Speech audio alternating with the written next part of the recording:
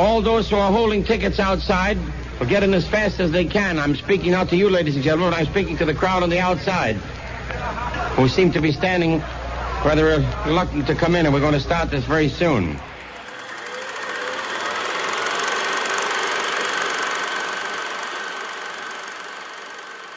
Biopic. A movie dramatizing the life of a particular person, typically a public or historical figure. So we're talking about biopics in the beginning of this episode because the 9th Best Picture winner, The Great Ziegfeld, is technically the first biopic, although there's arguments as to why it might not be a biopic, but we will delve into that a little bit. But yeah, so to kind of start off this conversation between me and John, what makes a great biopic? And how honest do you have to be while making it? I think what a great biopic kind of can be defined by is really truly showing we hear this all the time in biopics, but it's the essence of the creator, the historical figure, whatever it is that you're kind of depicting in the film. It's specifically kind of representing that essence of either the moment in time that kind of represents them as a person, as a character on that film, but also truly representing the essence of that person entirety, with their impact on history or their impact on the people around them. Now, how honest do you have to be is a much, much trickier question, because so much of film is kind of dramatized, and whether it's based on a book or a particular person like biopics are, you have to kind of move things around, adjust things, especially if you're trying to make a biopic that kind of goes over someone's entire life. So how honest do you have to be? I think it really depends on that particular aspect of the biopic. Is it a moment in time that defines someone, or is it a particular kind of overview of their entire life? And I think when you get into bigger terms like that, I think the honesty kind of shrivels down, and it's more about just kind of hitting those marks for that particular character. As an audience, as a viewer, are you okay with that? You can take in a biopic and know that there's probably some inherent bias behind it because of the money that's being put into it, the people behind it, who it's actually about, what historical event. Are you okay while watching that? Do you wish that at times when you are watching a certain movie about a certain figure that there is some sort of accuracy with it? Yeah, I think it really depends. If it makes the story more entertaining, I think things can be moved around and adjusted in order to make it just an entertaining film. There's aspects of people's lives that I think on paper sounds interesting and sounds entertaining, but then when you actually get to the film and you're filming a scene, it's not very interesting. It's not very interesting to depict something that may be something very monumental for that character or like a certain point in history. So I think there's necessary times where you do have to adjust and kind of play with that kind of level of honesty. But I think it really depends on that type of film and that particular character. What do you think, Ben? Yeah, I certainly agree. And to me, I think back to our conversation that we had in the 3rd episode about All Quiet on the Western Front and adaptations, because we talked about, is it as someone going to a movie theater or streaming it, because nowadays you're streaming things, is it weird for people to enjoy these horror movies, war films? Is it thrilling? Is that too much? Is it a little sick of us that we enjoy these type of films? And then I think when we get into biopics, the honesty that you do need sometimes behind it can be crucial, because you can sometimes come out of a movie feeling a certain way about someone because of how they were portrayed, and then you do your own research about either that event, that person, whatever, and you realize that the story was flipped in a different way. And for me, sometimes that takes away, and it makes me feel a little bit bad about myself, because sometimes there can be a really great movie and then you learn that the person is just really kind of a piece of shit, and you feel bad that you enjoyed something. And which again, goes back to what we were talking about in the 3rd episode. Is it too weird for us to be enjoying these things in films that seem so dark and kind of off-brand, but at the same time, it's probably the most entertaining things that we do get? Yeah, I think there's definitely times where there's probably scenes in a lot of biopics that are completely made up, and those scenes may be like a perfect representation of that character or that person that was either alive or still living. And sometimes that's necessary. Like there may be a scene inside of a recording studio if this is about like an artist, and there were never really cameras maybe at the time, and you don't really know what happened between this artist and another artist, or this person and a producer, or whatever it may be. There's not always documented truth and history behind a lot of these famous people's lives, especially the further you go back, and especially with the Great Ziegfeld, which is, about a person who was alive 100 years ago, essentially. So yeah, it becomes necessary in a lot of cases to kind of fabricate things and move things around. So we're delving deep into this topic because about honesty and how biopics and why it matters, like who's behind these movies, these biopics, because the Great Ziegfeld had some counseling from Florence Ziegfeld's second wife, the actress Billie Burke, which we're going to get into, but just to kind of briefly touch upon it, is that she was behind the creation of the film and the writing process, and we don't know what kind of input she gave. So when we watch this movie now, we don't know what's honest and what's real, what's not real, how much is blown up, how much is not being told. So it does become important why we wanted to talk about it, but to kind of further expand upon biopics, Great Ziegfeld isn't the first biopic to necessarily win Best Picture or biopic or something, or biographical film. So you have the Great Ziegfeld in 1936. You have movies like The Life of Emile Zola. Then you got Lawrence of Arabia. Then The Sound of Music, A Man for All Seasons, Patton, Gandhi, Amadeus, Out of Africa, The Last Emperor, Schindler's List, Braveheart, A Beautiful Mind, The King's Speech, and 12 Years a Slave, which are not all biopics. Some of them are, but then some of them are biographical based. And so I just wanted to include some of those in that list. All which are Best Picture winners. So it's 15 total films. So out of at the moment, 92 films that have won Best Picture, 15 are biographical or a biopic. Especially when talking about biopics, you always see these films as like a vehicle for especially Best Actor, Best Supporting Actor sometimes as well, and Best Actress. So we've seen films, especially recently, like Mank, and you mentioned A Beautiful Mind and A Beautiful Day in the Neighborhood, Judy, Steve Jobs, Milk, The Aviator, Malcolm X. You can go on and on about how many different Best Actor or Best Actress winners came from biopics. They become like this centerfold for an actor to just dive deep into someone's life and to truly transform themselves into a new character. Yeah, I feel like every time I hear like when someone's going to portray someone else on screen, it's like, oh, that's so exciting because they get to show their true acting talents and like delve deep into that character. But there is someone that John and I truly love their films, and I'm sure many of you listening love his films, and that's Quentin Tarantino. We dug up an interview from an internet magazine that he did with The Talks. That's the name of the internet magazine. This was back in October 2013. And they asked him, are there any genres that he doesn't like? And he said, I don't like everything. I like historical movies, but I'm not a fan of the costume drama. Another genre I have no respect for is the biopic. They are just big excuses for actors to win Oscars. It's a corrupted cinema. John, first off, what's your initial reaction to hearing that? And then how does that then relate to what we were just discussing about how there's so many movies coming out nowadays that predominantly feature an actor or actress in a biopic role? I personally kind of hate biopics. There's like a few that kind of get into muddy territory where you could argue that it's not a biopic, and we've definitely had that conversation before. And there are biopics that I particularly love that we'll talk about, both films that we enjoy a lot or biopics that we enjoy a lot. But I do think there's some interesting aspects of biopics. I think the reason why people love biopics and they love pushing those best actors or best actresses in biopics is because most of the time we have some kind of understanding of the person that they're portraying. So it's like seeing someone truly transform. If you have a fiction film and you know you love a certain actor and you have to buy into the world, you have to buy into their performance, there's nothing from you outside of the film.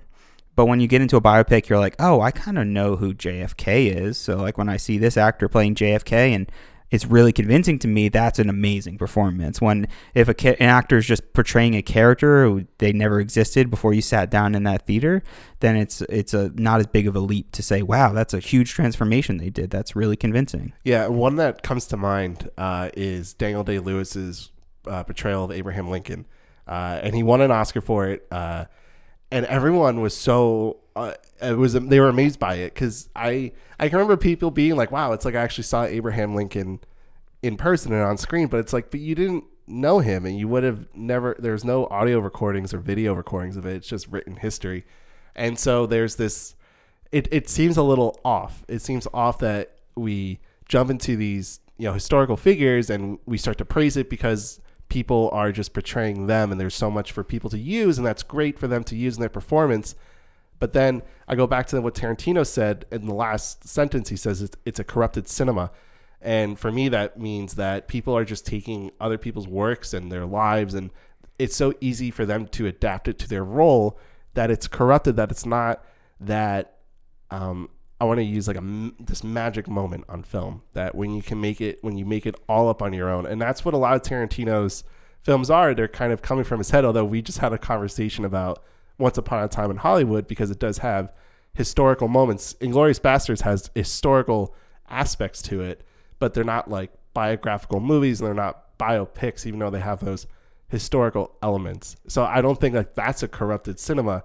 And in fact, I think they actually praise cinema in many ways. But then, but going back to biopics, it does seem a little corrupted, and there is that dishonesty that's there, because we're both pretty smart guys. I think it's pretty obvious that sometimes when we're watching a biopic, we're like, well, some of that has to be made up, that some of that isn't necessarily the truth.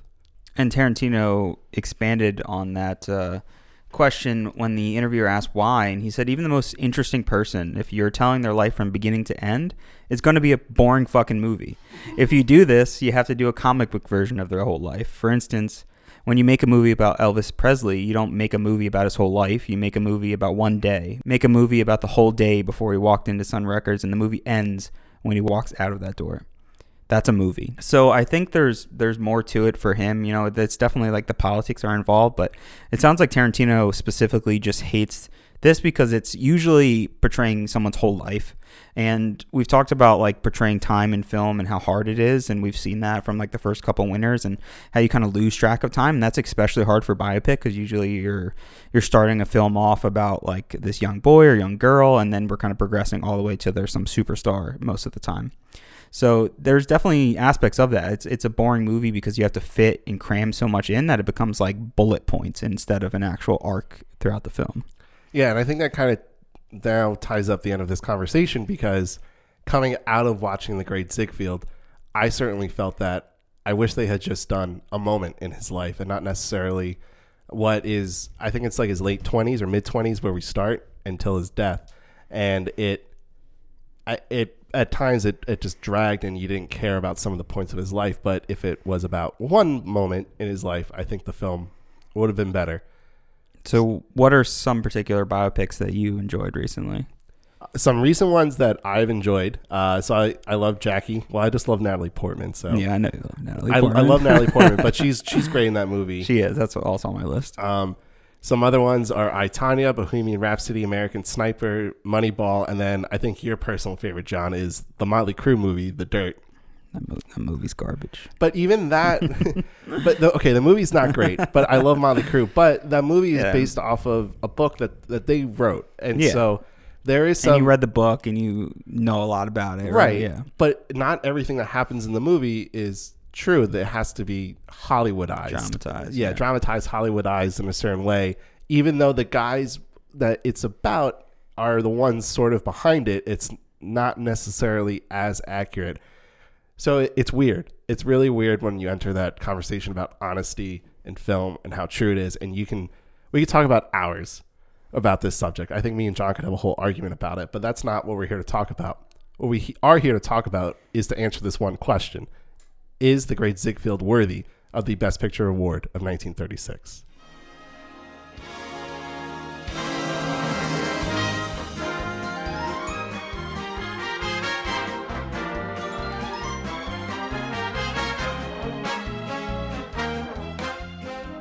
So welcome back to Worthy. I'm Ben. And I'm John. And before we start this episode, I kind of wanted to go into our little time machine and go back a year. So around this time last year, in 2020, I was coming back from a trip. And within the next couple of weeks was when the coronavirus pandemic started. But before the world shut down and we were all forced to stay inside in quarantine, I had started the journey of watching all these Best Picture winners. Before I left for my trip, I had compiled a spreadsheet, made like everything that I wanted to map out with these movies. It was really simple, and if you look at the spreadsheet now, it's pretty complex, but it was pretty much simple, just like my rating and then have I seen it. And for me, I looked at this list of 92 movies, and I checked off the ones that I had seen. I was like, okay, I've only seen about a third of these. So there was 60 plus movies that I had to go out and see. And I felt a little ashamed about it because I was like, wow, I haven't seen many of these movies. But I started watching them. And then I think it was March 12th is when basically the world really did shut down. And the day before March 12th, on March 11th, is when I watched The Great Ziegfeld for the first time. So now that we're a year later, we're here into the pandemic. I can't believe I'm even saying that. But I finished the list. I talked with John throughout even watching these movies, and we started talking about this podcast and then creating it. And then we did that. And then in January of 2021 is when we released it. And this is the first time that we are recording since we've been putting out episodes, and it's been really cool to see the response to it. I greatly appreciate everyone who's listened so far and liked us on Instagram, Twitter, Facebook, whatnot. And so doing this a year later, having already watched The Great Ziegfeld and then watching it again, it's kind of cool. Even though there's a lot of shit that's happened in between, it's pretty cool. Yeah, I think it worked out really well because there's definitely other people that are doing a podcast similar to this, and it's mainly people going back and watching movies for the first time. And I think what makes this different and unique is the fact that you've seen every movie. So it's like this weird aspect of me going in and seeing most of these movies for the first time, but then you having that second viewing, that second rewatch. And a lot of times there's movies, and especially movies that are older and they may be harder to digest compared to like modern films that need like a second watch and need a second chance to go back and kind of learn more and see more, even if it's like a year later like we are now with The Great Ziegfeld. So I think that's really what's helped and made this kind of stand out, and it's been great kind of going on the journey, and we really do appreciate anyone who's like listened and got with us this far, and I think we're only going to go up from here. Yeah, we definitely will. John, I appreciate you because even though I did watch all these movies and you are coming out with a fresh perspective, I actually appreciate your perspective because you have opened my eyes on some aspects of the movies that I either liked or didn't like as much, but you helped to change that. And I think that's also important when you're seeing movies is to talk about it and to discuss because there's so much to delve into. And you're right, these movies are old and it's not easy to embrace them and be like, oh, that was a great movie. It's really difficult. And before we give like our initial reaction of The Great Ziegfeld, I'm not going to say this is the greatest movie I've ever seen, but the second time watching it, I actually enjoyed it a little bit more. But having said that, let's get right into The Great Ziegfeld, shall we? This lively biopic depicts the rise of Florence Ziegfeld Jr., a theater producer who became renowned during the 1920s for his lavish stage productions. The son of a highly respected music professor, Florence Flo Ziegfeld Jr. yearns to make his mark in show business. He begins by promoting Eugene Sandow, the world's strongest man, at the 1893 Chicago World's Fair by overcoming the competition of rival Billings and his popular belly dancers by allowing women to feel Sandow's muscles. Ziegfeld returns to his father and young Mary Lou at the Chicago Music College and departs to San Francisco, where he and Sandow are deemed frauds for putting on a show in which Sandow faces a lion who falls asleep as soon as they let it out of the cage. Flo travels to England on an ocean liner, where he runs into Billings again, who is laughing at a newspaper article denouncing him as a fraud. Flo discovers that Billings is on his way to sign a contract with the beautiful French star, Anna Held. Despite losing all his money gambling at Monte Carlo, Flo charms Anna into signing with him instead, pretending that he doesn't know Billings. Anna twice almost sends him away for his rudeness and for being broke, before revealing that she appreciates his honesty. Ziegfeld promises to give her more publicity than she ever dreams of, and to feature her alongside America's most prominent theatrical performers. At first, Anna's performance at the Herald Square Theater is not a success. However, Flo manages to generate publicity by sending 20 gallons of milk to Anna every day for a fictitious milk bath beauty treatment, then refuses to pay the bill. The newspaper stories soon bring the curious to pack his theaters, and Ziegfeld introduces 8 new performers to back her. Audience members comment on how the milk must make her skin beautiful, and the show is a major success. Flo sends Anna flowers and jewelry and a note saying, "You are magnificent, my wife. And she agrees to marry him, flaunting her new diamonds to her fellow performers. However, one success is not enough for the showman. He has an idea for an entirely new kind of show featuring a bevy of blondes, brunettes, one that will glorify the American girl.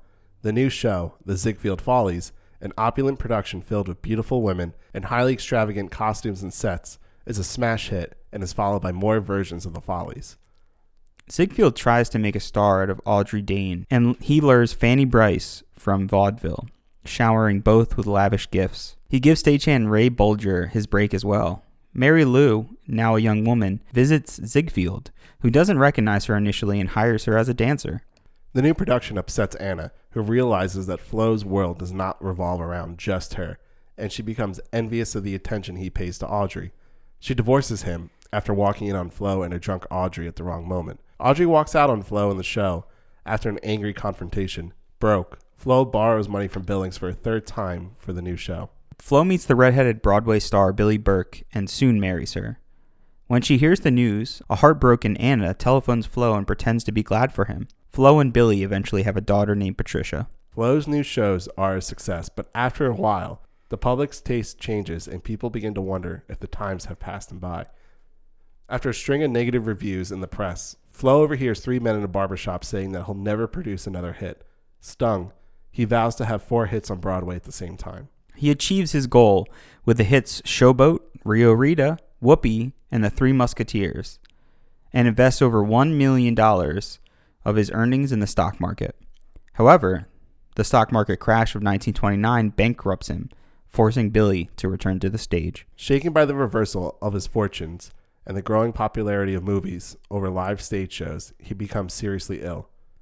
Billings pays him a friendly visit, and the two men agree to become partners in a new, even grander production of the Ziegfeld Follies. But the reality is that both men are broke, and Ziegfeld realizes this. In the final scene in his apartment overlooking the Ziegfeld Theater, in a half-delirium, he recalls scenes from several of his hits, exclaiming, "I've got to get more steps. Higher, higher," before dying in his chair. The Great Ziegfeld stars William Powell as Florence Ziegfeld Jr., Myrna Loy as Billy Burke, Louise Rayner as Anna Held, and Frank Morgan as Jack Billings. The Great Ziegfeld is directed by Robert Z. Leonard, written by Williams Anthony McGuire, produced by Hunt Stromberg, cinematography by George J. Falsey, Carl Freund, Merritt B. Gerstad, Ray June, and Oliver T. Marsh. All these guys directed different musical segments of the film. Film editing by William S. Gray. Art direction by Cedric Gibbons. Costume design by Adrian. So that's the synopsis for The Great Ziegfeld. Although while watching it, it doesn't seem that complicated. For a 3-hour movie, it doesn't seem like it's full of that many things. And part of the reason for that is the many big musical numbers and sequences that take up a chunk of the movie.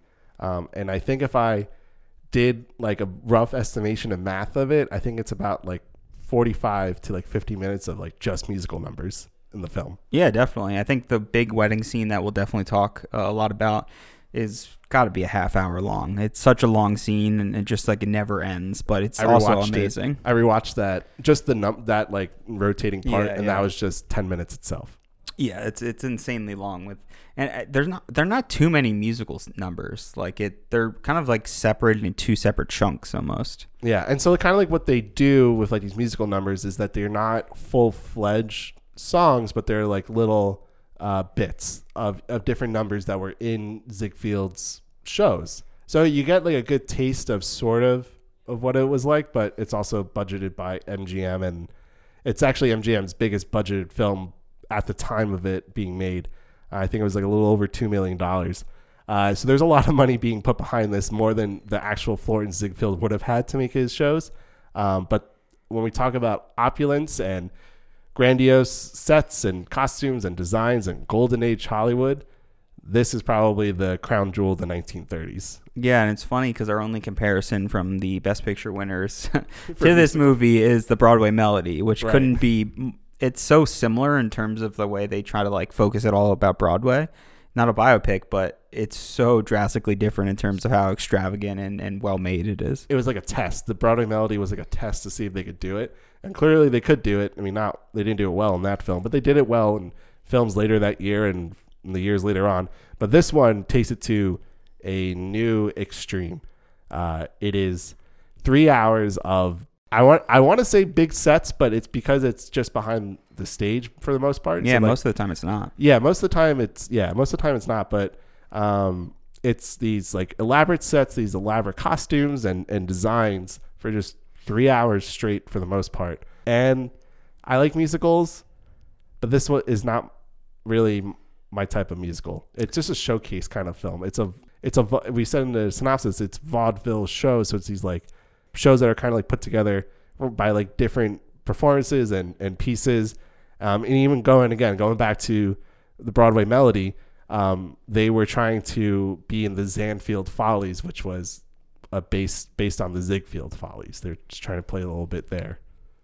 Yeah, I don't know if I would call it a musical. It's more of a biopic than it is musical, right? Because the numbers aren't really separated enough. It's like more so they just kind of like show a big chunk of what would have been the Follies or what would have been some other show that Ziegfeld had at the time of his life. And you can even see from the very start of this film, from the opening credits with the big light bulb signs that you would almost see like on Broadway advertising the stars. Yeah, you know that this film is going to have style and it's going to have a personality from like the very opening frames. So why did you like that at the opening so much, or the opening credits so much? Well, it was different than what we had seen before. And it's made pretty well. I don't know if they had to have used miniatures for it because of how they did it. Because there's no cuts really. It just the camera moves from like different building to different building. It's supposed to look like that, but it looks like miniatures that they were able to kind of slide across some kind of set. There are some things that actually stood out to me that I thought were really cool. So for the screenplay credit, that is suggested by romances and incidents in the life of America's Greatest Showman, Florence Ziegfeld Jr. And then the produced by Hank Stromberg credit, the music gets really loud. It's like this big crescendo, and there's just a zoom in on his name. So I don't know if that's because the movie's about a Broadway producer and they're trying to kind of create that vibe again with the producer is like this big person behind the film, which they are. They certainly are. Although I think now the director has taken more precedence than a producer.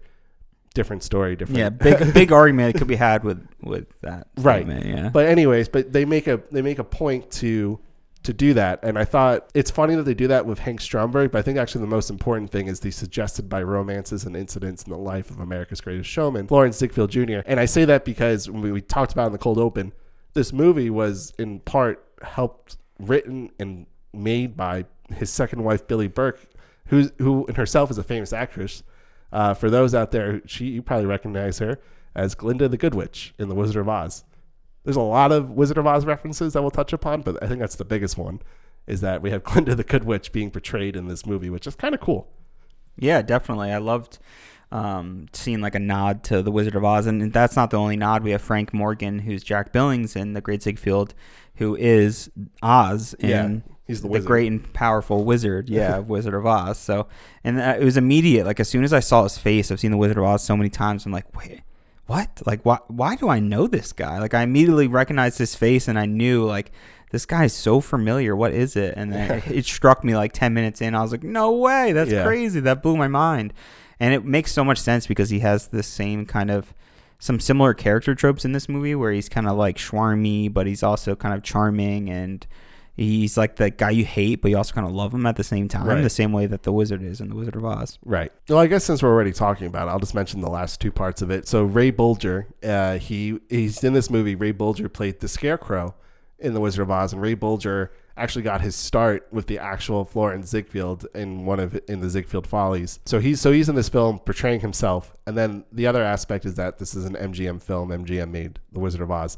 So there's all these like kind of cool connections for a movie that will come out in a few years and have these like different moving parts to it. But we're not talking about The Wizard of Oz, even though I would love to. We're talking about The Great Ziegfeld. So John, is there any particular scene or place you want to start with the film? Because we have 3 hours of content to kind of break down.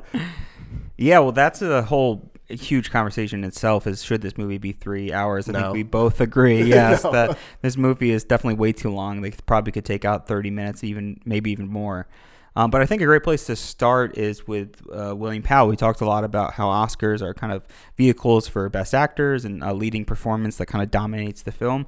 So I'm curious to jump off. What did you think of like William Powell's performance as Florence, or Flo, as I'll probably call him a lot, because that's literally how every character references him in the film. So what did you think of William Powell's performance? Yeah, I thought Powell, or Flo, well, I'll call him Powell right now.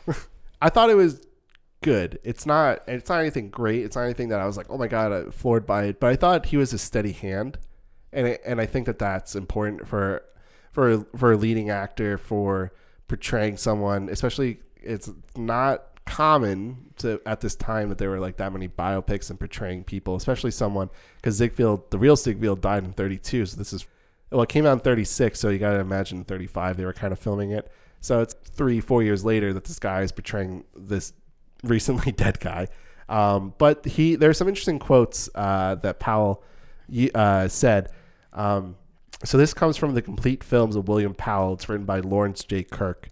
And Powell said, what I tried to do primarily was to get across the essential spirit of the man, his love for show business, his exquisite taste, his admiration for the beauty of women. He was financially practical, but aesthetically impeccable, a genius in his chosen field. And that actually does sum up what the movie was trying to portray, that Ziegfeld is this. He knows what he knows what he wants his shows to look like. He's going to get it to look that way, and he's going to do it any way that he can.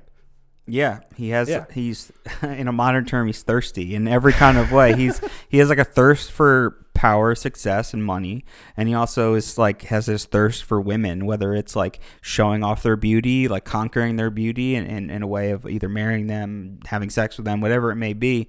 And we'll talk about those dynamics of how they kind of portray him with women and sexuality.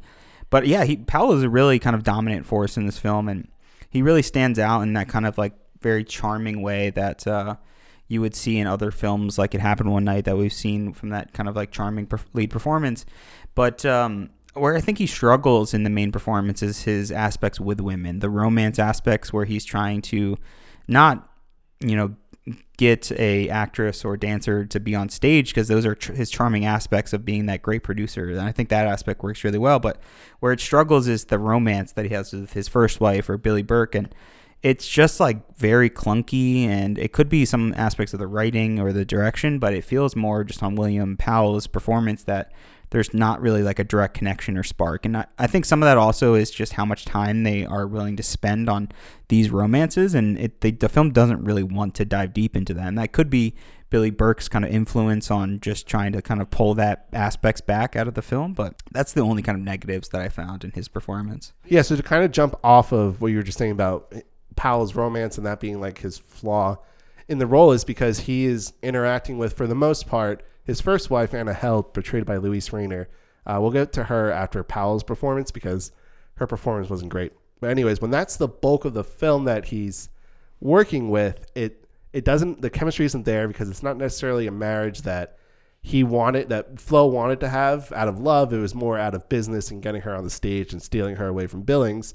And then you have his relationship with Billie Burke, which is only like the last like 40-ish minutes of the film, and it works. Like him and Myrna Loy actually star in 14 films together, so there's clearly a chemistry between them. But in this movie, it's there in the initial scenes, and then when they're together, but there's not enough to make it fully fleshed out. So you kind of like lose some of his, what you would imagine like could have been the romance, and some of those like things that you thought were flaws that could have been better if he had more of Myrna Loy to work with instead of Louise Rayner.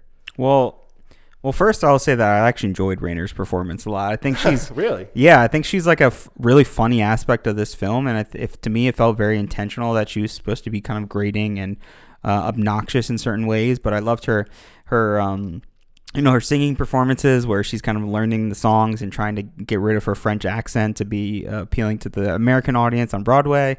And I thought that was really funny. Some of her dramatic performances is really over the top, and I think that's definitely for the time that we've seen kind of in the past couple films all the films we've really watched, we have some like over dramatized performances, and that's especially for a lot of the female performances. And I think that's a lot of the direction at the time and a lot of the screenwriting.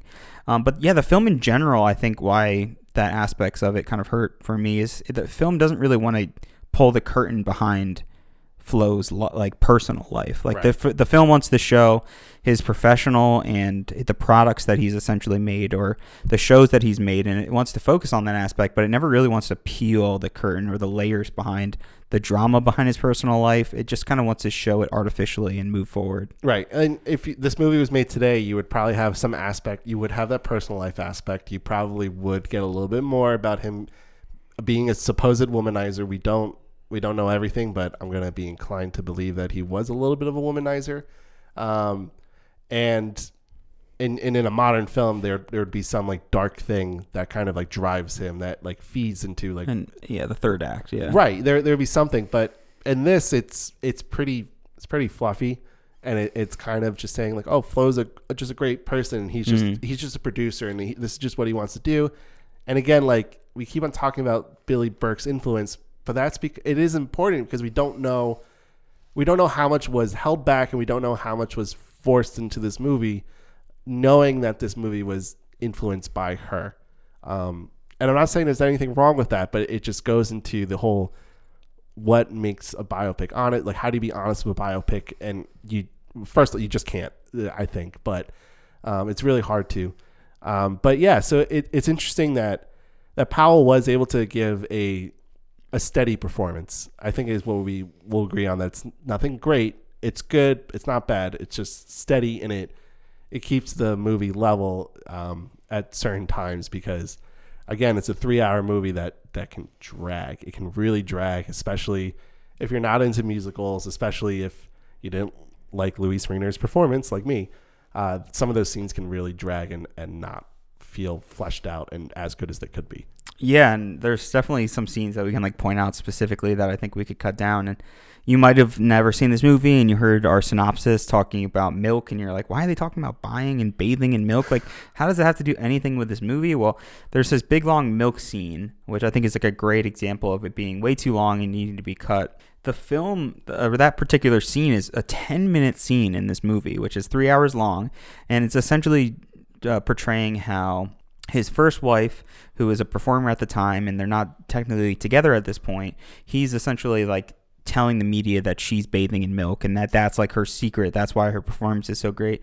And he's basically trying to like dramatize behind the scenes. It's building up the publicity of it. Yeah, exactly. Which is what he promised her. He promised that she was going to. Exactly, and she just doesn't understand. But this simple aspect, which I think could have been told in like a 3-minute scene of just saying, hey, you got to stop telling these lies. And he's like, hey, these lies are what's making the show popular. It's what's making you famous. It's what's making us rich. It's a 10-minute scene of that, of her complaining, and then Flo comes up and he convinces her that like the milk is a good idea. And it's like all of this 10-minute scene is telling us like two different things, and it's telling us how he was really good about publicity and playing with the media, and how he kind of became closer with his wife. And it's like two simple things that could have been portrayed in such a shorter amount of time. There's some other unnecessary scenes. Like there's a scene before he actually meets Anna. He steals Billings' assistant.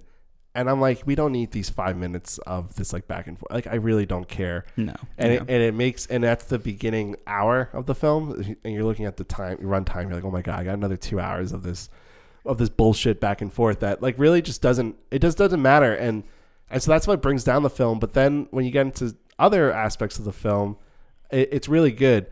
But going back still to the acting, because people like this, and you like, I didn't know that you liked the Luis Reiner's performance. So I actually want to go deeper into that, because she's an interesting person and an interesting figure in the early Hollywood days, and especially in the Academy. The first thing is that she did win Best Actress for this, and she actually was the first actress to win back-to-back Best Actress and Oscars, which was kind of a big deal at the time. And actually a lot of people were kind of pissed that she won in the first place, because she was I think she was like 21 years old. She was a foreign actress. I think that we know pretty well that a lot of people in America were not kind to foreigners in the 30s. So her character and her background, it's just weird. I don't know. It was. I guess it. One of the things I guess I can say is that it was probably good for the time, but for right now, the performance feels very over dramatic and way too emotional. Yeah, it is over dramatic, and I think what works is when it's over dramatic is like the milk scene, is like when she's singing and she can't get certain words right, and that over dramatic aspects of it makes it really funny when it's for comedy, but when it's for drama, and I read in particular the reason why she won Best Actress, a lot of people think is her like breakup phone call. So Flo and her break up at a certain point because she catches him cheating on her, essentially, which is a dimmed down version of someone cheating on you, but that's a whole different story. But it gets to this moment where she calls Flo, and it's basically her trying to get back together with him, but he doesn't understand that, and she's not directly saying that, but she's implying that, like, you're my one true love, and I wish, like, this worked out together, but it didn't.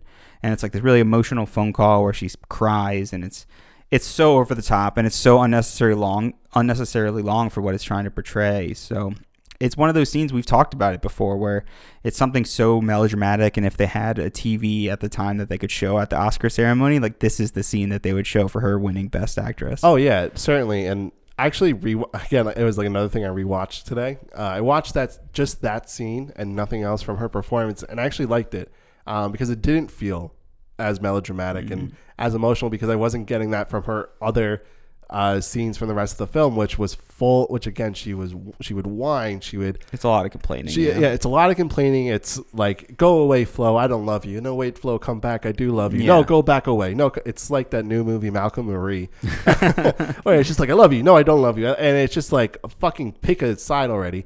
But her. Yeah, so like that final scene that she's in it's good. It's emotional, and it is well acted. But I'm not gonna praise someone's performance based on one scene, which actually is a common thing in a lot of Oscar winning performances, where it's just like one moment and everyone's like, oh my god, that was amazing. I don't think that she was truly. I don't think it was like anything that spectacular. But that's just my opinion on it. You don't have to listen to it at all. I think that's the biggest issue with this film. There's definitely some racist elements that we will talk about and discuss, but my biggest issue for the film, since those are such small aspects of it, is really just women and the way women are portrayed. Simply because Flo is like, not only is he a producer who wants to show beautiful women, but he also essentially wants to dominate women in his life, whether it's like sexually, to marry them, to like show them off to people and tell them that they're rich and famous.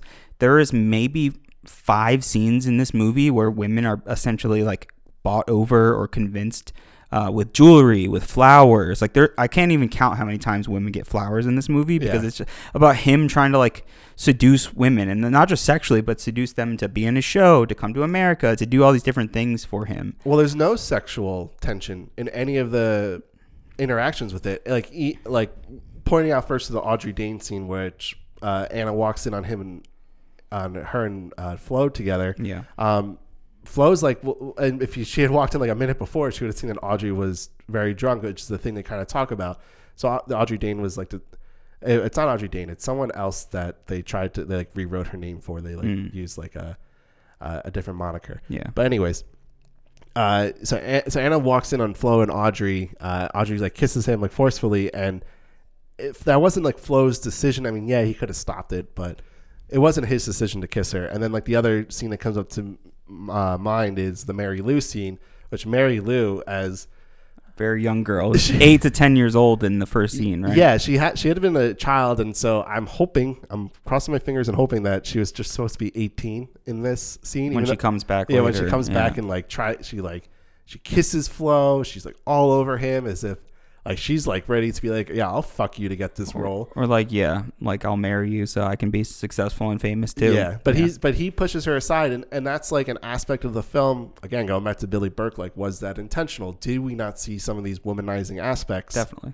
Yeah, 1000%. Yeah, it's definitely 1000%. And again, like we don't know how much of a womanizer Flo was, but it's been reported that Ziegfeld was a womanizer. And I think that the cheating scene is a perfect example, because it's the most casual and innocent way to show someone cheating on someone. There's always an excuse. Oh, she's a drunk. Like, she pressured me. She pushed me. But like, it's clear that is just like them showing just a tiny tiny bit that he cheated on his wives. He has slept with a lot of different women on Broadway, but it's like the most gentle, graceful way to say that. Yeah.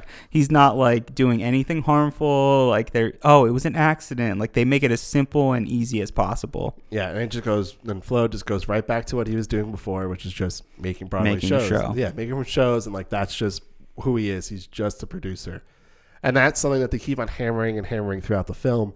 But to kind of stay on to how women are portrayed in this movie, they are objects in this movie. From the very opening. From the opening, Billings says about Ziegfeld's reputation as a womanizer. He says at the beginning, he goes, he makes $10,000 tomorrow, and he spends it all on the tomorrow night's girl.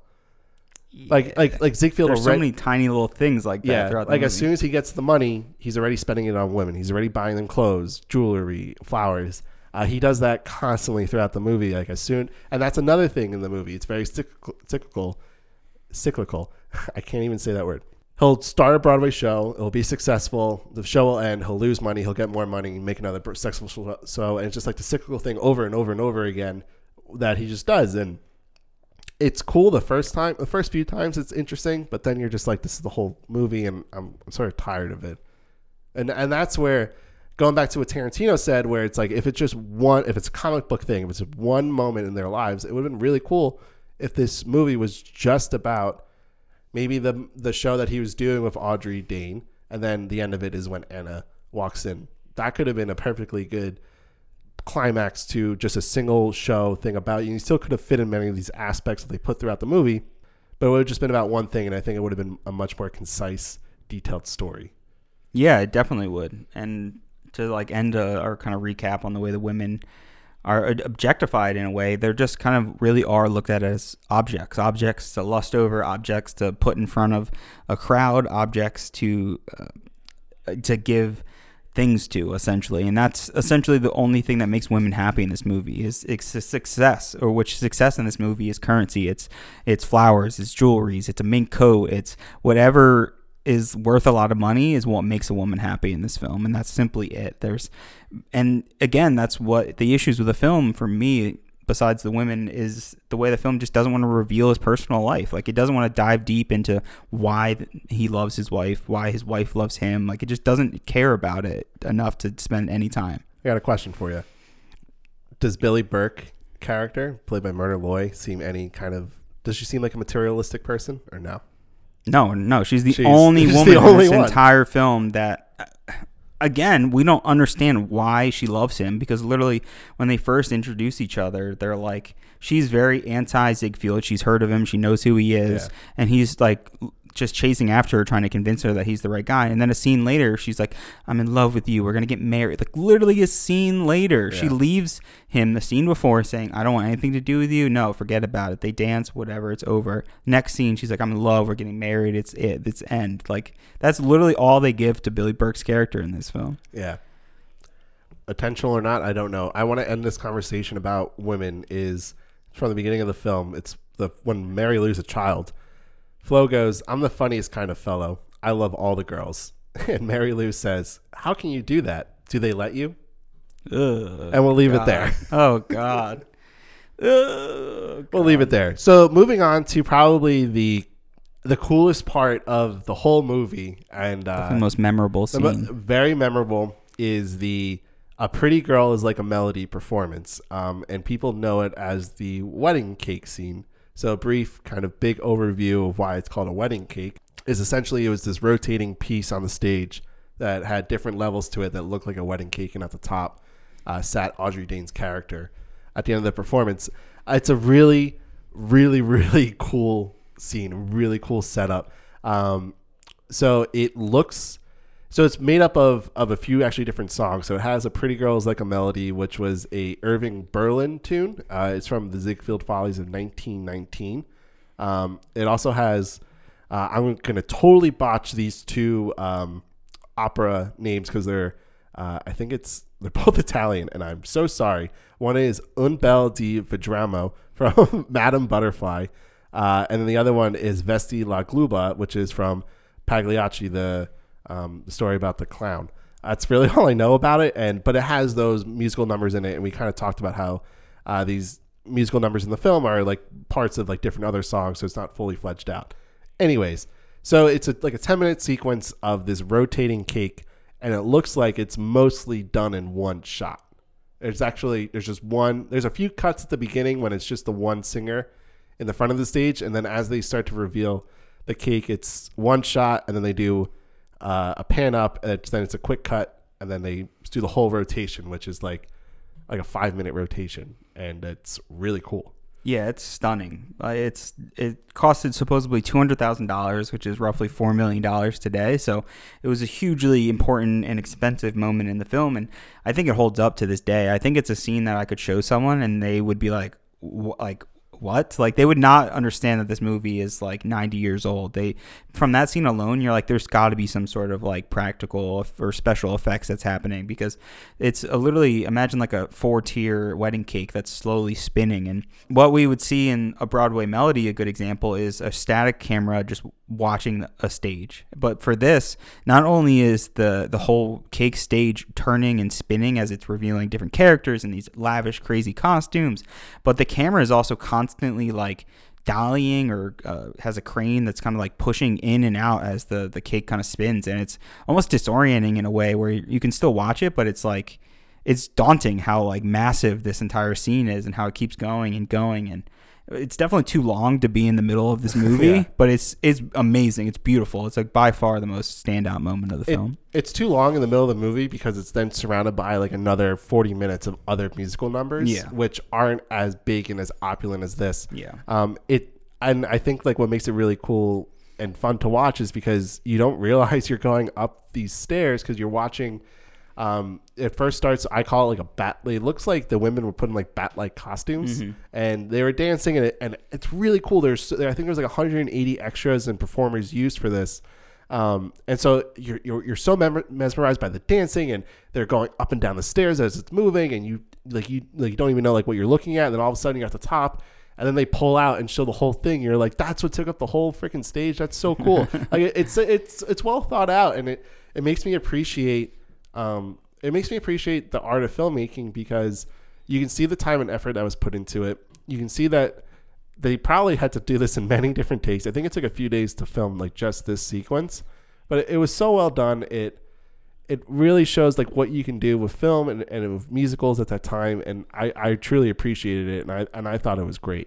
And so that's what makes me love parts of this film. It makes me love 60% of this film and the other 40% of the story and the acting. I'm like, I don't need that. I'll take the musical numbers. It's awesome. It's great, but it also makes you question, like, what does this do for the movie? Like, it's visually amazing. It's beautiful to look at. What does it tell you about Flo? It shows how extravagant and beautiful and grand his production was and his vision was for the shows. But does that need to be as long as it is? Should it be that long? Like, should we see multiple acts? Should we have a side character that used to be a stagehand becoming a tap dancer? We don't need all of these things to show his life and depict the biopic, you know? Yeah, we don't need it. It's cool, and again, like it's like the peak of Hollywood, at least for the 30s. It's like this peak of Hollywood musicals and filmmaking, and it also brings up the question of like when you're actually going to watch this movie in 1936, you're like this is 3 hours long, and there's kind of a lot going on. Like, is this too much? And for one thing, like a business side of it, you know, for movie theaters, they can't show the movie like that many times because it's in a day because it's only 3 hours. So you're already limiting how many movies can like show this or how many times it can be seen. And also like, even Variety, when they released their initial review of the movie back in 36, that was like one of their criticisms was that the movie is too long. It just takes too much time. It actually had an intermission in halfway through the film. It just didn't flow, and it made for not a great movie watching experience at that time. I'm sure now it would probably be better, like on a big screen. I actually would be interested to see it on a bigger screen, but the opulence and the grandiose sets and musical numbers are cool, but it's not really what the story is about. It's part of his life, but it's not about him. And when you're talking about a biopic, you kind of expect Ziegfeld to be even more prominent and even more drama behind his life shown. Yeah, it's definitely not what the movie's kind of centered around and about, but it still focuses such a huge chunk on it. The film is obviously about him. It's a biopic. It's about Flo and his life and depicting the women in his life, the shows, and all the work he did professionally. And that's kind of depicted. And the reason why I think the film is so long is that the film thinks it needs to hit these points. Like, it needs to show his rise and then his fall, his rise and his fall, his rise. And that probably happens maybe 4 or 5 times, when they could have reduced it down to like 3, and it could have been a better like 3-act structure of a film. You know, even the very beginning, we get an introduction to like how he's using Sando, this awesome bodybuilder, which like I freaking love that aspect of the film, just because like how could you not love an old timey like bodybuilder for the time? Like, it's really interesting aspect, but it's 25 minutes that like could be cut down to like 15.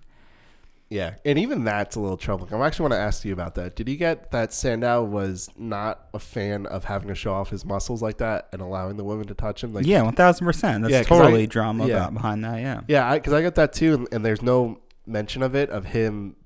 I mean, he sort of shows that he's like not a big fan of it, but he goes along with it. But even then, after that, it doesn't seem like, at least what the actor was putting into it, that he did not enjoy that aspect of it, which it brings up another thing that's just like, did these women, enjoy? Yeah, they don't. These they aspects. Don't show that as much though. Yeah. Like women saying, "I don't want to do that." It's like a little bit from his first wife, but it's really specifically just about that milk scene and not wanting to like be portrayed as a milk bather, essentially.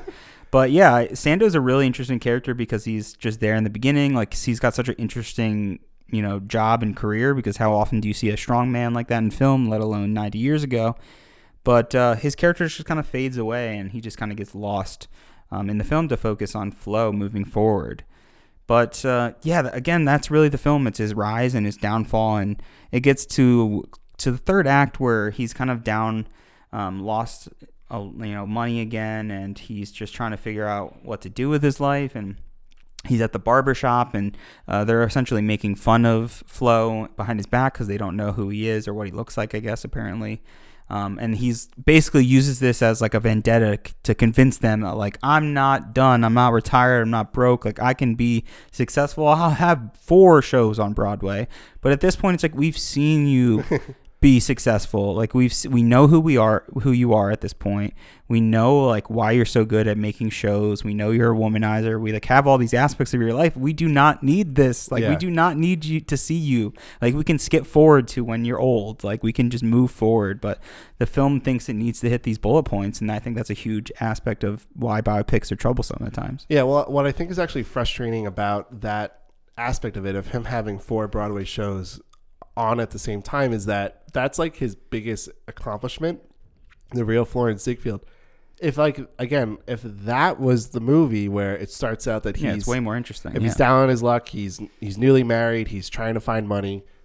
He's hearing this this whole thing in the barbershop, and then the movie is more about him making those 4 shows. That would have been more compelling, and then it would have still ended on him dying. It's just, again, after like it at that point, it's like 2.5 hours in, you're like, oh my god, how much more can I take of the same thing? Yeah, same thing over and over again.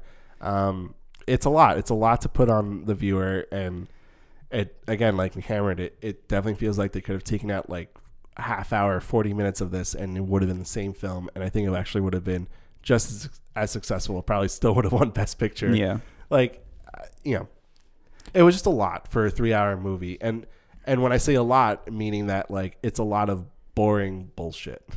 Yeah, it's a lot of trying to get the shows together, trying to raise money. But some of that kind of up and down roller coaster aspect of repeating the same plot points over and over, I think builds my favorite relationship in the entire movie, which is with Jack Billings, Frank Morgan's character, who we mentioned is the Wizard in Wizard of Oz. And his character is really interesting, not only because I think Frank Morgan's a fantastic actor. He has little to work with, but he's essentially the main competition for Florence. He's the main producer that's kind of competing against him, trying to outbid him, whether it's at the Chicago Fair or if it's on Broadway, him trying to compete against his other Broadway shows. And the way that relationship develops, it's that constant back and forth, like, they eventually work together at some points, but it's mainly like them going against each other, who has more money, who's got the bigger, better show. And when we get closer to Florence's death at the very end, he's back to being poor, and he's really down on his luck. His wife has to go back to acting, which is this kind of big insult to him, essentially, because he's not being the breadwinner for the family. And Jack Billings comes in, and it's this really earnest moment where he's talking to Flo, and he's basically saying, like, I have your back. Like, don't you worry. Like, the stock market crashed and you're broke because of this. Like, you know, it's not your fault. Like, we're going to work through this, and we're going to get together through this. And it's really sweet and endearing. And Florence has a butler there, and Jack Billings leaves, and he's talking to his butler, and he's just like, oh, that's so great, Florence. Like, you're going to be able to be helped by Jack. Like, that's amazing that's going to be like a savior for you. And he's like, oh no, like, he's so broke. Like, he's definitely broke. Like, he was just being a really nice, sincere guy. Like, he just made all of that up to make me feel better because he knows I'm so down in the dumps. And like, that is literally the most touching thing in this entire movie. It's like the most dramatic, the biggest kind of like twist reveal. And it's this small little moment from a side character that like pulls on my heartstrings, like literally the most out of this entire film. Yeah, I found that really interesting. I found that interesting too, and it was a good. They ended it well. They ended the movie well, and but yeah, that scene with Frank Morgan, it's like bookends because it started with them and it ends with them, and it shows this whole progression of what they went through, and you feel a little sad at the end of it that, oh, like, he's not going to make another show, that he is, like, we don't know his fate until a minute later, which is when he dies. Speaking of when he dies, and this movie does not escape some of the horrors of racism, because as he is dying, and he's saying, I need to get the steps higher and higher, there are women in Native American headdresses, and there's also a black face singer featured twice throughout the film. Yeah, like showing the full performance on stage at some point. Yeah, which was, I guess, a part of Ziegfeld's act, and I don't get it. Why was blackface this, like, I gotta show it in a movie, I gotta show it on Broadway stages? Like, why do we have to do this every freaking movie? I think in one point it's to show accuracy of like what his performance was, and I also think on another hand it probably wasn't looked at by these filmmakers at the time as being offensive. Obviously, it's clearly offensive, and it's offensive now. It's so hard to even like understand now, like, why that's even enjoyable. Like, is it simply to mock people of the race because, you know, they're being like caricatures on stage and it's a white guy like dressed in blackface, and like, what's the actual entertainment value? It makes no sense to us at this point. Like, it clearly just doesn't make any sense why this should even be in the film, other than that they want another musical number on stage. Yeah, and we're talking about like unnecessary things. Like, it's not like it's like a few seconds really that they show of it. It's yeah, like we don't even know the character either. Yeah, it's like different, like, spliced up parts, and so it's like, why do you include this? So just kind of wanted to touch upon that because this movie definitely doesn't escape. No, it doesn't. Yeah, the women isn't the only issue. There's definitely other moments in the film. Definitely some awful things. But moving on to this point, and I think this kind of will wrap up like our whole conversation about the film. Yeah, I want to talk specifically about the ending scene, which we already talked about with Jack Billings coming in. But I think the reason why the ending scene is so powerful is that the film finally wants to hit the nail on the head in terms of what this movie's about, who Florence is, like, what he's strived for this entire movie. And obviously throughout the entire movie we've seen him like luster for success, luster for women, but it's like, what is motivating you? Like, why do you want to do this production? Why do you want to do the show? And it's simply about being bigger and grander, having more money, having more women, having the biggest show, like just having more and more and more. Like, it's never enough.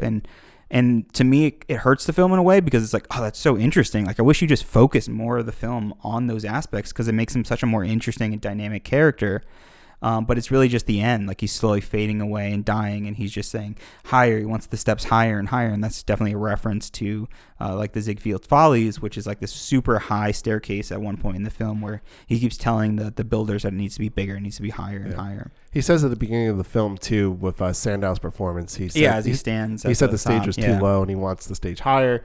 And Ziegfeld was just known for that aspect of his producing. He was a detailed oriented person, and everything had to be perfect. Everything had to be in its place and proper and look great. There's actually a great scene where he's arguing with a costume designer and costume maker, being like, oh, this is trash, I don't want this. And he uses the psychology of it, basically being like, oh, this is so trash, I would never put this on my stage. And then the guy's like, oh, no, I want you to have this. Like, take it, it's for free. And Ziegfeld's like, yeah, I know I wanted it for free. Like manipulation. Yeah, he knows how to do it perfectly, and it's like a funny thing. And again, like goes back to the whole idea of like if it was just about one show and like all the scenes were like that. Yeah, so entertaining. It'd be so entertaining and perfect and keep you engaged. I think that really shows like William Powell's like great aspects of his performance. Yeah, that was a great scene, but that's 2 scenes where he sort of does that. Out of a 3-hour movie, it's just like not enough. Yeah, it's not enough time. There's too much unnecessary or unmemorable moments that take up a chunk of the film, and the ones that are memorable don't have that much time, in it. One of the last things that he does say is to Billings is that they want to make it the biggest follies of my whole life, and isn't that what this movie is?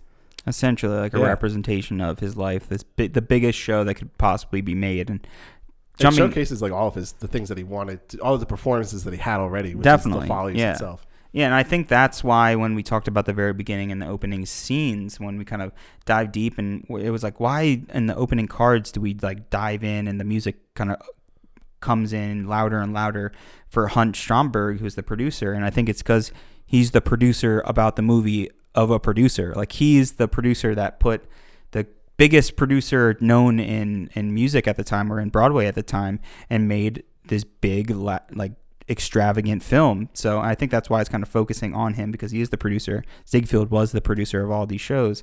It's just kind of like this weird like little meta nod. Yeah. And to get a little bit more meta, there was this other quote that I had that Powell had said from the same book, The Complete Films of William Powell. And I thought it was interesting and a good place to kind of end our discussion on this. So he said, after seeing this film, I can see that most of the characters I have played before were contrived. They had no quote-unquote folks, as the character of Ziegfeld had in this picture. Their father was a pen and their mother was a bottle of ink. Here was a character with flesh, blood, and sinews. I felt for the first time in my acting career I had tried the full measure of a man, regardless of my shortcomings in playing him. So he almost admits that he didn't get to fully flesh out this character, that he didn't fully get to give it Ziegfeld's due. I don't know why. Again, we can speculate that it was Billy Burke's hand in it. It was MGM just wanting to make it this big opulent movie that just everyone just goes sees because it's just like, oh my God, look at all these musical numbers. Yeah. But you have the main actor saying that I wish I had gotten to do more of him, because this is the first time he felt that he had a guy and a character to flesh out more, to dive deep into, which goes back to the beginning of this, about how the Oscars loves these kinds of performances now, because I guess all these actors and actresses can dive deep into these real people's lives and get something out of it. Yeah. I think the last thing I want to say about this movie is that there is definitely a weird and kind of focused connection to Citizen Kane.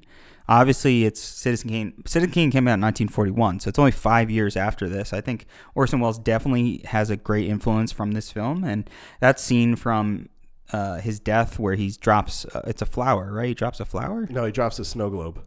No, in The Great Ziegfeld. Oh, yeah. I thought you were talking about Citizen Kane. Well, yeah, it's a direct connection. He dies and he slowly lets go of a flower. It's like almost the exact same shot that's in Citizen Kane. It's just a different object. Rosebud, flowers. I mean, I don't know. And it's about this big, grandiose guy that he's trying to depict. I think Citizen Kane is a better like constructed film. It's more interesting in the way it's constructed. But there's other aspects like the film. The Great Ziegfeld, it constantly shows and gives us exposition through newspapers. Like a spinning newspaper comes in frame and it's like, this is a headline. This gives us context of what's going on in the world. And that happens throughout Citizen Kane. It's very similar in that way. It also depicts like this man's success and his fall and it tries to dive deep into a person. Yeah, it's two media moguls that are bigger than life. And it also has 2 scenes of the characters' wives trying to sing. Yeah, no, definitely. There's a lot of similarities, and I don't see anyone ever talking about The Great Ziegfeld, let alone connecting it to Citizen Kane. Yeah, I would be interested to know if Orson Welles had really liked The Great Ziegfeld. Yeah, it's possible. It's definitely possible. And actually, one final note that I wanted to put on this is just like a fun little thing. Pat Nixon, Richard Nixon's wife, our first lady, she was a extra as a Ziegfeld girl in this movie. Don't know which one, but she was in this movie. Was in this movie. She was in this movie. So that is The Great Ziegfeld. A pretty girl is like a melody that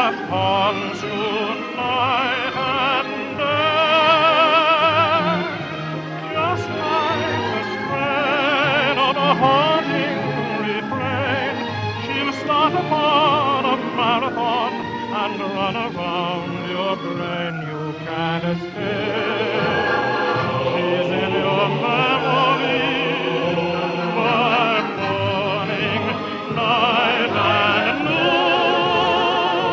She will leave you and then come back again. Come back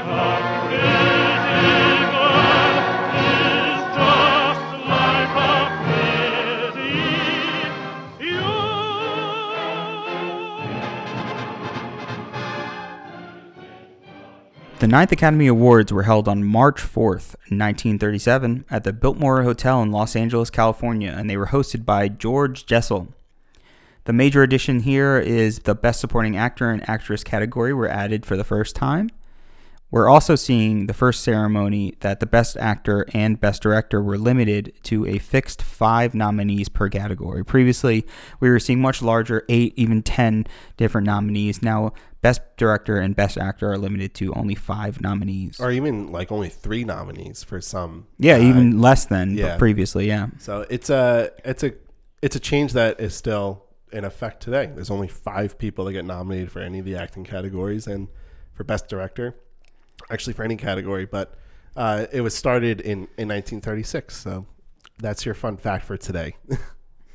The Academy Honorary Awards that year went to W. Howard Green and Harold Rawson for the color cinematography of the Selznick International production, The Garden of Allah. And there was another Academy Honorary Award given to The March of Time for its significance to motion pictures and for having revolutionized one of the most important branches of the industry, the newsreel, which really is an important aspect of, especially we were just talking about the Great Ziegfeld and Citizen Kane, that newspapers and newsreels being these very important aspects of going to the movies because they were always shown in either in between movies or before. Newsreels were important, which we don't have today. We have TikTok and YouTube and Twitter and Instagram to give us our news. It is a nice nod, though, from the Academy to kind of reference newsreels because it is a form of media. It is a form of art, I would say, to kind of depict news in a concise and accurate manner. Best Assistant Director goes to Jack Sullivan for The Charge of the Light Brigade. Michael Curtis directed the film, and he would also go on to direct Casablanca, but he was actually not nominated for this film. What we have here is just Jack Sullivan, his assistant director, winning for The Charge of the Light Brigade. Is that a little weird that your assistant director gets to win the award, but you don't get even nominated? Well, we've talked a little bit, especially when they first added the assistant director, but it's like, how do you judge this category? It's so weird. Is it like judging based on how these producers or the executives at these companies saw these assistant directors and like they put in the nod? Like, I guess it's very confusing how you would like determine who is the best assistant director, because that job title doesn't always directly translate to what you see on film. It's not like best art direction, which you can see on film, or best cinematography, which you obviously see on film. It's like, as a viewer, you like, how do you judge that? It's hard. And people see assistant director and think that they're heavily involved in the creative process, but they're kind of more just like a management position, just keeping the set running. I mean, they're super important, but it's not something that you see directly referenced in the art. It's like, oh, well, they had a really concise and accurate schedule. They stayed on budget, and maybe that's just exactly how they define who's best, like who's that consistent. But again, it's for a specific picture, so it's like it's so many variables. Like, I don't know how you would define this. Yeah, it's not a long living category, but interesting that it was there though. Moving on, we have Best Dance Direction, which went to Seymour Felix for The Great Ziegfeld. So this is the second year of this award's existence. It's not a very long-lived award, Best Dance Direction, and it's the only Best Picture winner to be nominated in the category and win in the category. So, John, was it deserving of this award? Well, the movie focuses so much on dancing. We said it focuses like 40 minutes of the film on just showing a Broadway stage. And while it does it in a cinematic way from what we've seen, it's a great dancing. I can't argue that like anything was bad about it. So, yeah, I think it's definitely worthy. Yeah, it's definitely, like, I enjoyed it. It was really good. And it's a very weird category, Best Dance Direction, because there's not many films today. And I don't know how successful films would be today with like predominant dancing and musical numbers. There's like one a year that's always like good. But when it's like every movie like it was back then is doing it, it just doesn't seem it just feels like a little weird to have that award looking at it now, but it was necessary for them. Best film editing goes to Ralph Dawson for Anthony Adverse. Now, this is Dawson's second of 3 Oscars. We've previously covered that he has 3 Oscars, which is the most ever for film editing. It's also interesting to look at Anthony Adverse as a film because it is the lowest rated on Rotten Tomatoes at 20% out of any Best Picture, and that's just Best Picture nomination. So, interesting. I don't know if I'll ever go back and watch this then. Yeah. The note about the Rotten Tomato score is that it's only a 10 review sample size, which is probably the case for a lot of these earlier films. Yeah. Though. So it's kind of hard to judge it comparatively to now where it's like 400 reviews. Yeah. There's a particular movie of mine that I truly love that has a very high amount of ratings, and it brings down its Rotten Tomato score, I think, by a lot. If you look at the numbers. But we'll get there in about 80 years. Moving on. Best cinematography went to Tony Gaudillo for Anthony Adverse. Anthony Adverse, so it won 4 Oscars total that night. We've already won 2 already. So Gaudillo, he's cited as an early filmmaker to use montage sequences. And he's also a founder of the American Society of Cinematographers. You'll see it as ASC on many cinematographers' credits when you'll watch movies. And it's the only one of his career. But should Ziegfeld have been nominated in this category? It wasn't nominated. There were only 2 other movies that were. I kind of think it did deserve. I think so, definitely. Yeah. I think maybe why it wasn't, though, is specifically how the film, as we mentioned, the cinematography was kind of broken down in segments. So it's like almost 5 or 6 different cinematographers. So how do you give it to just one? And maybe is the issue why they didn't nominate it. Yeah. Would you want a cinematography category that was just for like one scene? No. I don't know. I'm just throwing that out there, just like thinking. No, it's definitely interesting, but I think that kind of breaks down the film too much where you could say that for everything. Like, yeah. There's already a best score, and I think that's as like granular as you can get in the Academy Awards. You know, you can break it down in each category, but if you then begin to break the film down, it just becomes way too messy and complicated. Best art direction goes to Richard Day for Dodsworth. This is his second Oscar, and he would go on to win 7 times. His first Oscar was for The Dark Angel in 1935, and he would go on to win for How Green Was My Valley and On the Waterfront, and also for A Streetcar Named Desire. So we also see a nomination for The Great Ziegfeld with Cedric Gibbons, which is a name that we've seen many times, and he's also won twice already in the art direction category. Do you think the Great Ziegfeld deserves a nomination or deserves even the win over Dodsworth?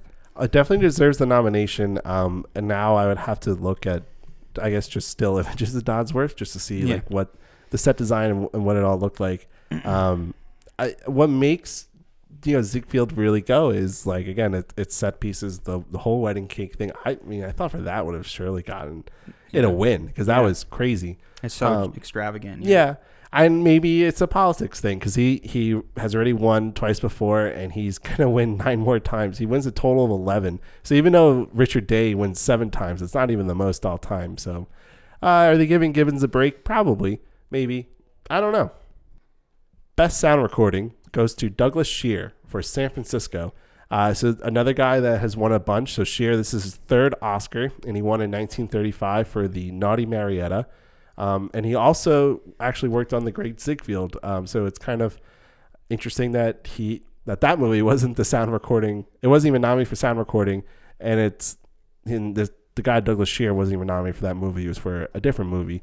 So kind of just interesting. I don't think there's really much to take away from that. I think, again, the wedding cake scene in particular, the thought of this being of the time, how limited sound recording probably was, how much bigger it was and more clunky and everything. Like, how the hell did they record everyone in that scene? Like, it looked natural. Like, it didn't look like they were dubbing over audio throughout that entire scene. Maybe they were and we didn't notice it because the set's constantly rotating, but very impressive that they got all the recording, all the singing, all the dancing noises and everything in The Great Ziegfeld. I think it definitely deserves to be on this list. Yeah, I definitely can see that. And we don't have like a separation yet of sound category for the Oscars. So there's not like for like sound editing, which is for like stuff like Foley work and and adding sounds after the fact in post. But yeah, he definitely did a great job with the film, and he won another Oscar, so good for Douglas Shear.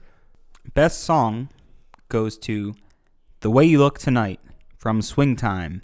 Music by Jerome Kern, lyrics by Dorothy Fields.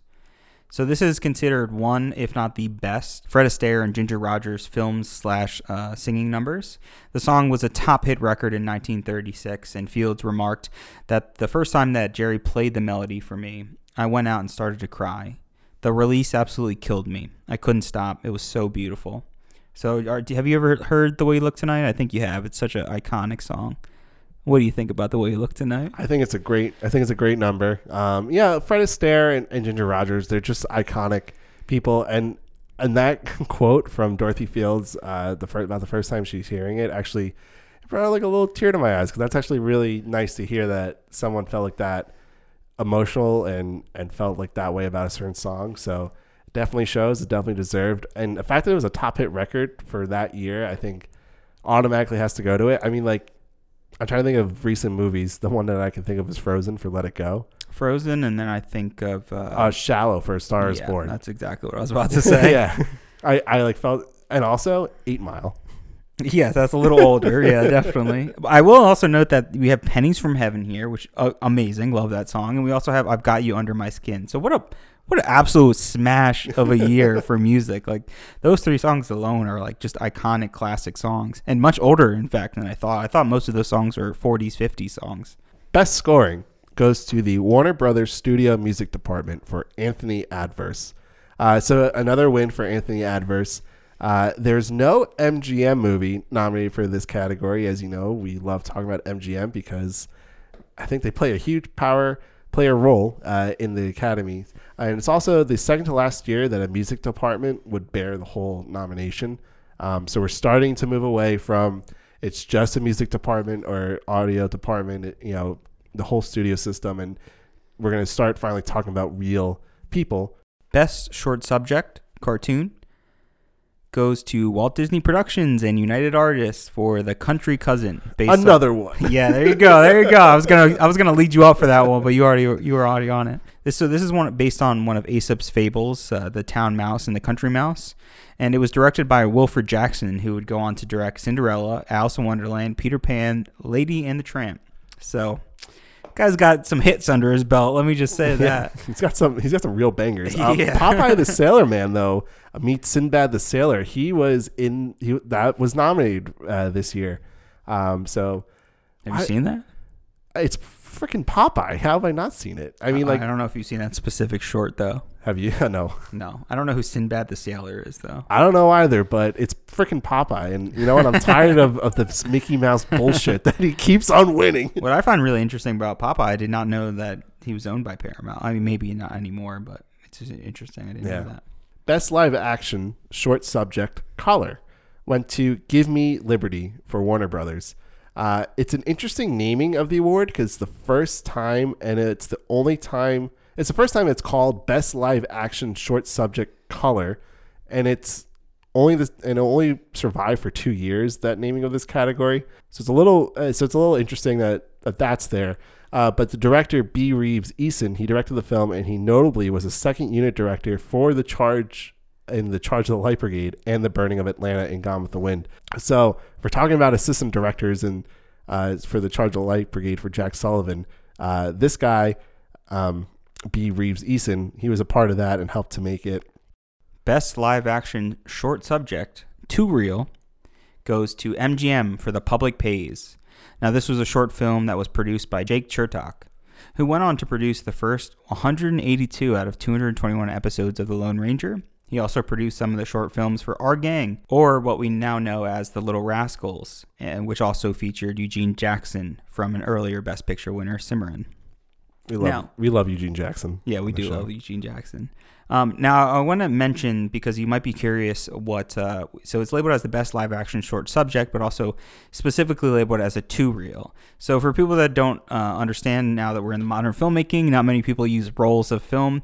But essentially, this is to break down the length of the short film. So a reel of film is around 1,000 feet, which is kind of reduced down to about 11 minutes of running time, and that's if there were no editing or any cuts.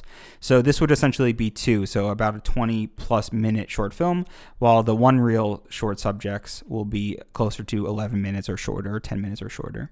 Best live action short subject, one reel, went to Hal Roach and MGM for Board of Education. We finally have an Our Gang short film that wins, and it's exciting to first read that, but there's no Eugene Jackson in this though. So sorry, Eugene. This is the only Our Gang short to be honored at the Oscars, but it's not necessarily the best one according to some critics. And Hal Roach, he's the producer for it, and he's most famous for producing Our Gang, but also producing a large chunk of the Laurel and Hardy films. Best adaptation goes to Pierre Collings and Sheridan Gibney for The Story of Louis Pasteur. Collings and Gibney were the first writers to win for Best Adapted Screenplay based on their own work and their own fiction. So to kind of jump off of that, being based on their own work, we get to Best Original Story, which went to Pierre Collings and Sheridan Gibney for The Story of Louis Pasteur. It's very confusing. It's very confusing for a few reasons. One, because how can a movie win Best Adaptation and Best Original Story? And is Best Original Story really Best Original Screenplay? Because Best Story is its own category that will be featured throughout the years, with also Best Original Screenplay and Best Adaptation. You also have The Great Ziegfeld in this.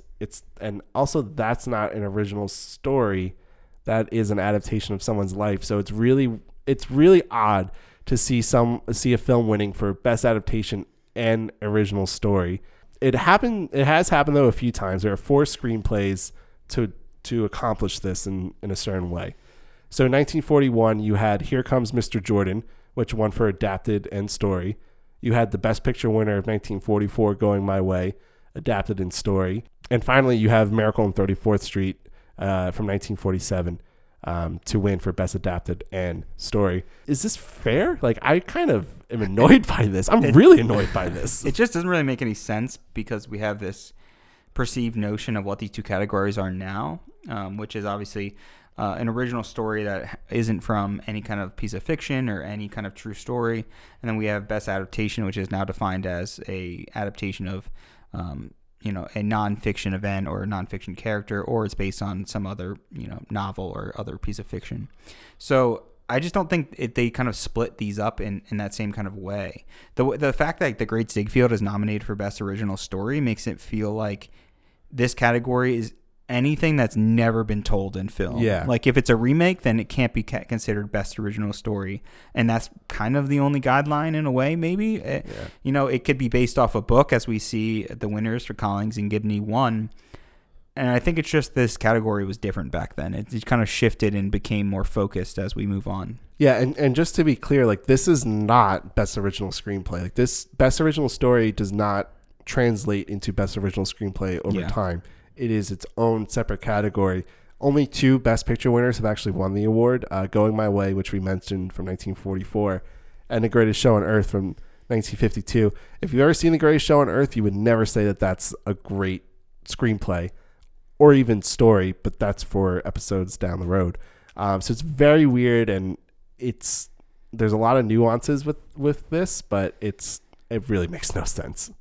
Best Supporting Actress goes to Gail Sondergaard for Anthony Adverse. So this is the first Best Supporting Actress. This is also the first film performance by Sondergaard after her career on stage. She would go on to be featured also in the 10th Best Picture winner, The Life of Emile Zola. Yeah, so this is the first Best Supporting Actress award. So we finally have this the supporting actor and actress categories after Charles Laughton was robbed as Captain Blythe for the Mutiny on the Bounty, as you remember from the 8th episode of Worthy. And I wanted to bring up some metrics, some Oscar metrics, and I got that from a book called Oscar Metrics by Ben Zauzmer. So he had in his chapter about the Best Supporting Actress category, he talks about how people were billed in certain movies and what it actually means to be a supporting actor or actress. So Sondergaard actually holds the record for the lowest billed winner of the category. This is not a trend that would last because as the award became bigger and bigger, the billings would be higher and higher, and there'd be more of an emphasis on making that person known on the stage, on the film, not stage, film. So it's cool that she holds this record for not being necessarily the star of the film or really the main supporting person, but she won still, though, being listed last. There in Zalzmer's book Oscar Metrics, he actually talks about that there are some Best Actress winners and nominees that were billed lower, but it's because of how the film would structure it. Like if Gone with the Wind, they'll structure the credits based on where the people are from. So you'll have a guy like Clark Gable. He's not mentioned for like several credits until they get to his character. But Sondergaard holds that distinction as the lowest billed winner of the category. And one other thing for this category is they were not given statues; they were actually given plaques. So I guess maybe people thought like, just because you're supporting actress, you don't get the statue. You just get a plaque as the prize of the award. Definitely lesser than. It kind of shows you how much they care about the leading actor, or the leading actress. Probably because, it's a push to sell a film at the time still, very much dominated by these big actors and these big names that would really carry a film to the box office. Best Supporting Actor goes to Walter Brennan for Come and Get It as Swan Bostrom. Now, this is the first of 3 eventual Best Supporting Actor awards for Brennan, and this is the most in that category and tied for the most by a male actor in any acting category. So to go back again to the Oscar Metrics book, you can tell that I just recently have been reading this and taking lots of notes of it. So the thing that Zalzmer brings up in this book is that the Best Supporting Actor, if you track it and look at the chart of people who win it, it's more common to win it if you're an older actor. Out of the 13 oldest nominees of that category, the 5 of them that emerged winners were at least 77 years old. And also these stats, just to get some context, they were gathered up until the 2018 ceremony. So it just goes to show that, like, if you're the old man in the movie and you're nominated for the category, you're probably going to win. I don't know. You have to go through each one to maybe pinpoint, like, if that's an ageist thing or a sexist thing or, like, what their characters were doing. But it's pretty noteworthy that this category is dominated by older men and predominantly white older men. Best Actress went to Louise Rayner for The Great Ziegfeld. We've gone into it more. We got into a little bit about Louise's performance during the conversation, so I think we've kind of like hit the nail on the head with that. I don't love it. John, you liked it a little bit more because you felt that there's that because her emotional and comedic aspects drove the film, but I actually think she was loved more for that final scene, which is when she's talking to Flo on the phone. So that's probably why she won. But Louise Rayner actually holds a really distinct record. She was the oldest living Oscar winner at 104 years old.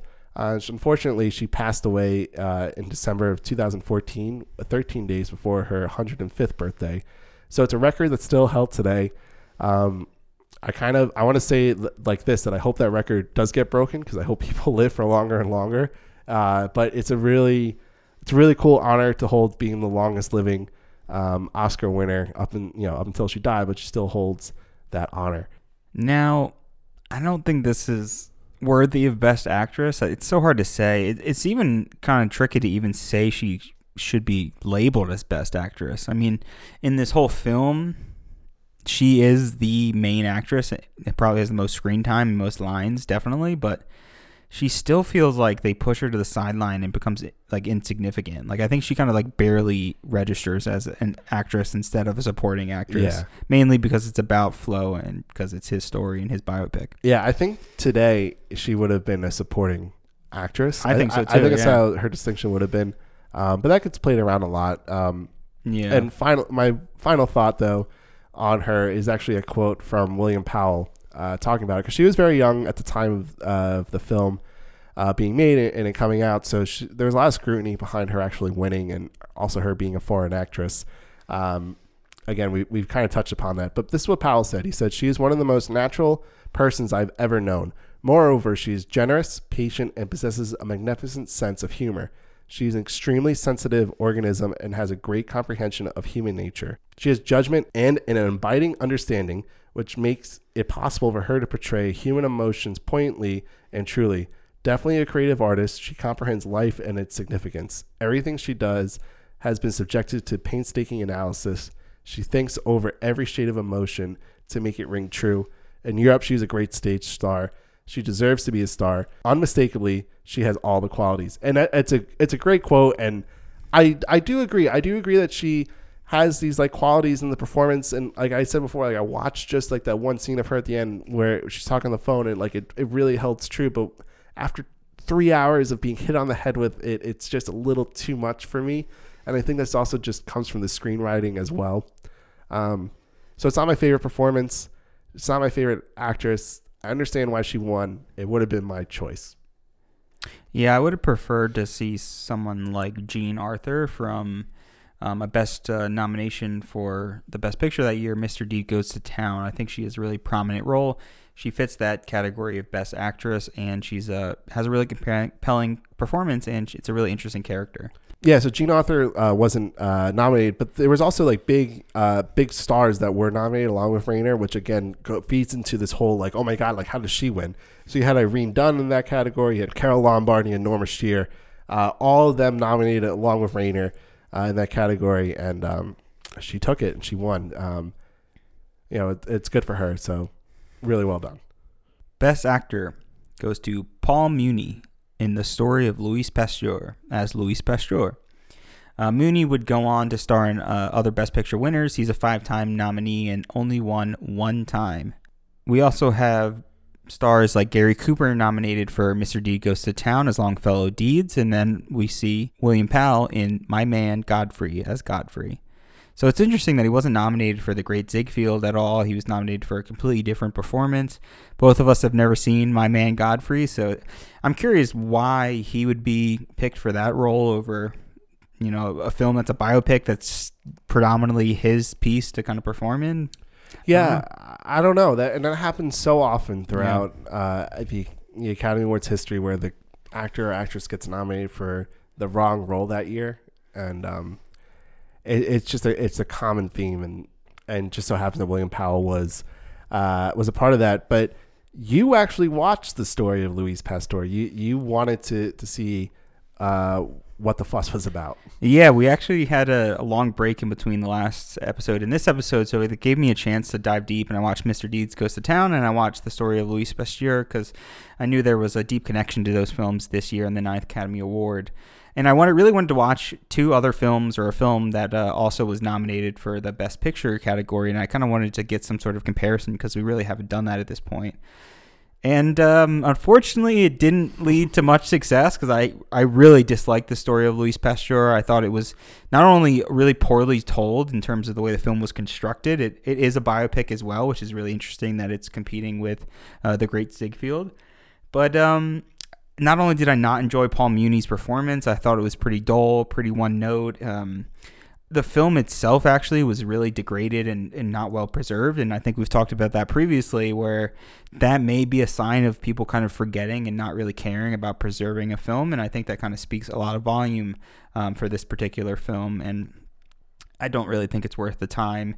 I think the reason why it was so popular and nominated for so many different categories is that Louis Pasteur was a great, science pioneer and chemist who discovered the anthrax vaccine and helped really reduce the Black Plague from French cattle. And he was a huge and prominent scientific figure, and I think it was more played into how amazing and mysterious science may have been back in the day. And there are some cool aspects of the film that kind of show like a POV of a microscope, and there's just really not much to talk about in the film, unfortunately, and it really doesn't hold up too much. So a biopic about a scientist wins the acting award, but not a biopic about a Broadway producer. I don't know. I don't get what it is. I find William Powell's performance so much more entertaining and engaging, and the characters more entertaining and engaging as well. And I feel like they just gave it to him for the actual person. Like they almost like gave him the award because they wanted to honor this scientist who really helped the world by discovering the anthrax vaccine. So it's one of those weird wins. Yeah, very weird, but next episode, we will have plenty of time to talk about Paul Muni, since he is in the 10th Best Picture winner, The Life of Emile Zola. Moving on, though, Best Director went to Frank Capra for Mr. Deeds Goes to Town. This whole journey that I've been on, the biggest thing that I've taken away from it is how much I love Frank Capra. I love Frank Capra. I loved It Happened One Night, and I actually loved Mr. Deeds Goes to Town a lot. That was another movie that you got to watch. So what was your reaction to Mr. Deeds Goes to Town? I liked it. I think I actually liked The Great Ziegfeld more, though. I found it kind of more compelling in the main character. Obviously, we have like all the negatives that we talked about, the portrayal of women and how long the film is. I just don't know if Mr. Deeds Goes to Town really hit in the way that I really wanted to. Obviously, we have the Mr. Deeds remake with Adam Sandler, and that kind of like corrupts my mind because I constantly think about the references. And we have that the Capra motif where he really wants to talk about the world. He wants to bring in side characters. The whole court scene that kind of ends the film is engaging because we learn so much about the kind of town and the city that they're in, and how people perceive Mr. Deeds.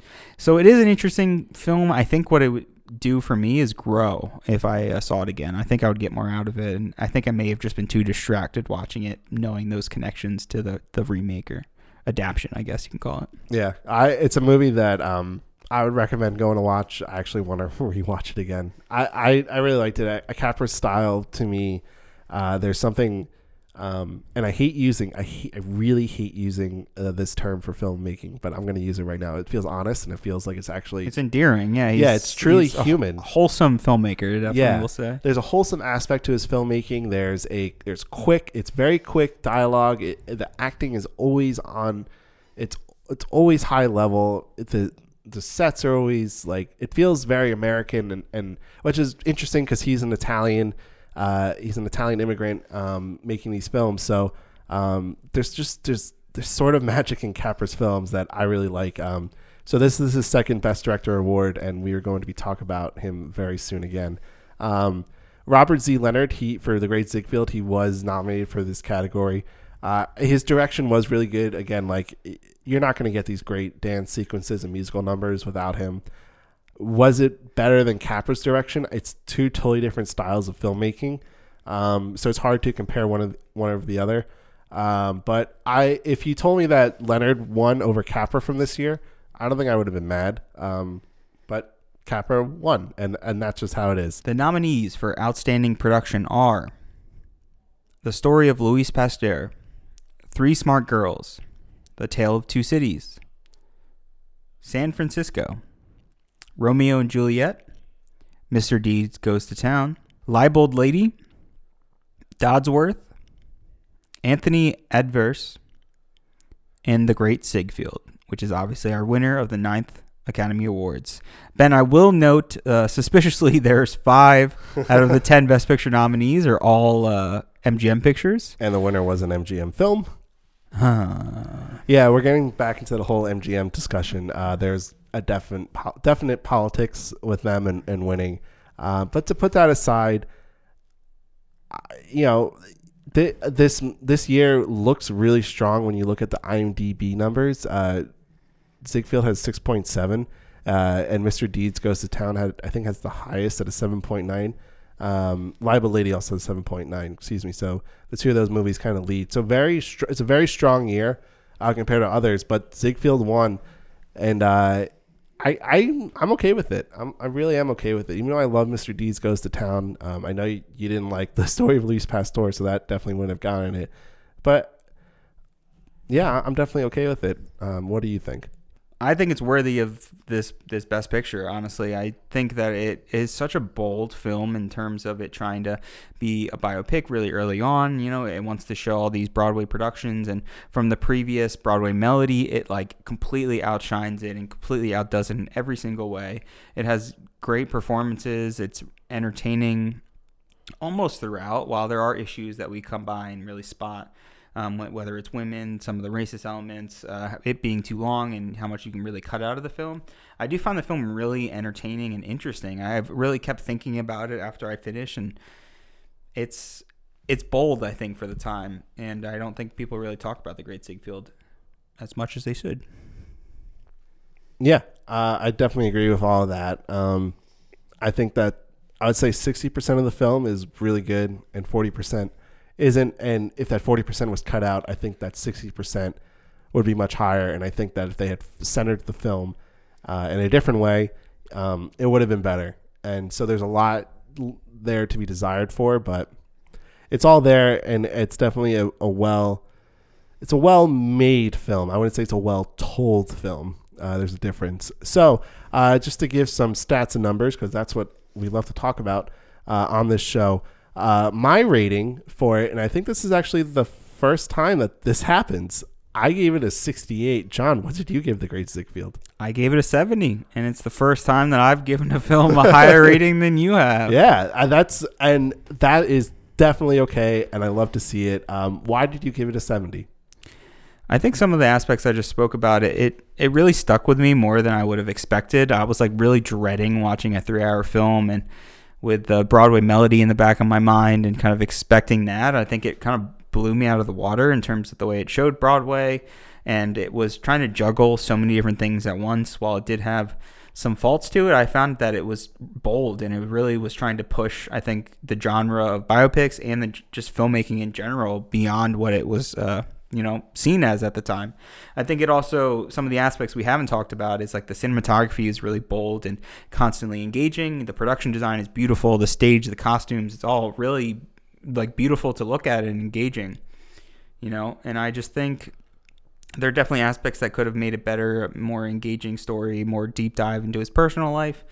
But I think it was a very entertaining film, and I definitely think it's worth the watch. Yeah, I'm with you on like all those points. I think for me, it just gets brought down by the pace. It's a 3-hour film. There's so many unnecessary scenes. I mean, we've hit on the head on some of these aspects. I didn't love Luis Reyners, although I think after this conversation, I may have liked it a little bit more. But yeah, so there's just a lot, again, like left to be desired about this film.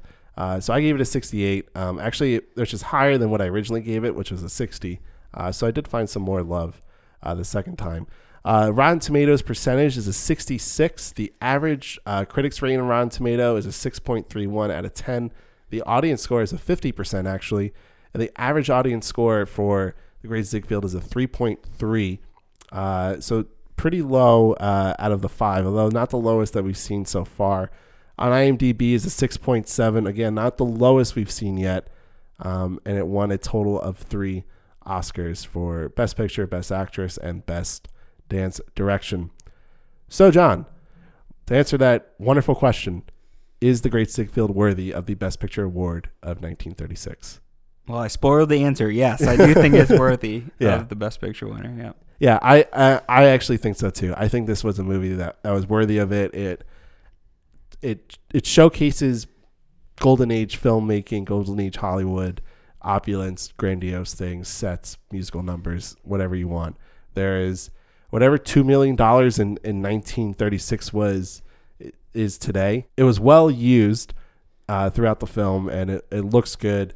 The acting isn't great, but you know what? I think it was worthy. Yeah, and I think really diving deep into biopics, talking about this film made me think a lot about biopics, why I hate a lot of them, why I like and really adore some in particular. And I think to kind of wrap up the full conversation, there's particular biopics that I really love, and I think discussing this in the film made me figure out that the biopics that I really love are the films that, like Tarantino said, are about specific moments. They're about what really is important is to digest and kind of figure out the essence and determine who this person was and why they mattered, at least to the people around them or maybe to the whole world. So films that really dive deep and are creative with a biopic and kind of try to either show their life in a magical, inspiring way or to kind of break down a specific moment to define the person in the biopic is really what makes me adore biopics. And yeah, this was a fun journey into like a specific genre, and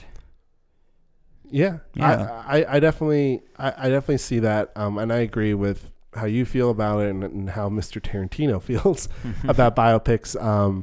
This is a trend that we have seen where Best Picture winners tell a story that takes place over decades. We had Cimarron, we had Cavalcade, and now we have The Great Ziegfeld, which takes place over years and years and years and much to be desired, but these films don't dive deep enough. And that, in essence, is like the issue with these films, is that they are not snapshot moments or snapshot moments that go deep. They are just very big picture, looking at the forest type of thing. So I think that's where we have to end The Great Ziegfeld. John, any last thoughts about this? Listeners, anything going on in your life and in the world? So thanks again for everyone listening. We appreciate it. I hope you guys look forward to more episodes, and you'll join us in the 10th episode of Worthy, which is the life of Emile Zola from 1937. Yeah, again, thank you for listening. Keep on following, share our episodes, share Instagram, Twitter pages, Facebook pages. We want to keep this growing, and thank you for everyone who's been here since day one. You all really mean a lot to us. So, I'm Ben. And I'm John. And this is Worthy. I've got to have more steps. I need more steps. I've got to get higher. Higher. Thanks for listening to Worthy, the breakdown of every Best Picture winner from past to present. You can listen to us wherever you get your podcasts. Check us out on Instagram at Worthy Podcast, on Twitter at Worthy Pod, and on Facebook at Worthy Podcast. Any inquiries can be submitted to worthysubmissions@gmail.com.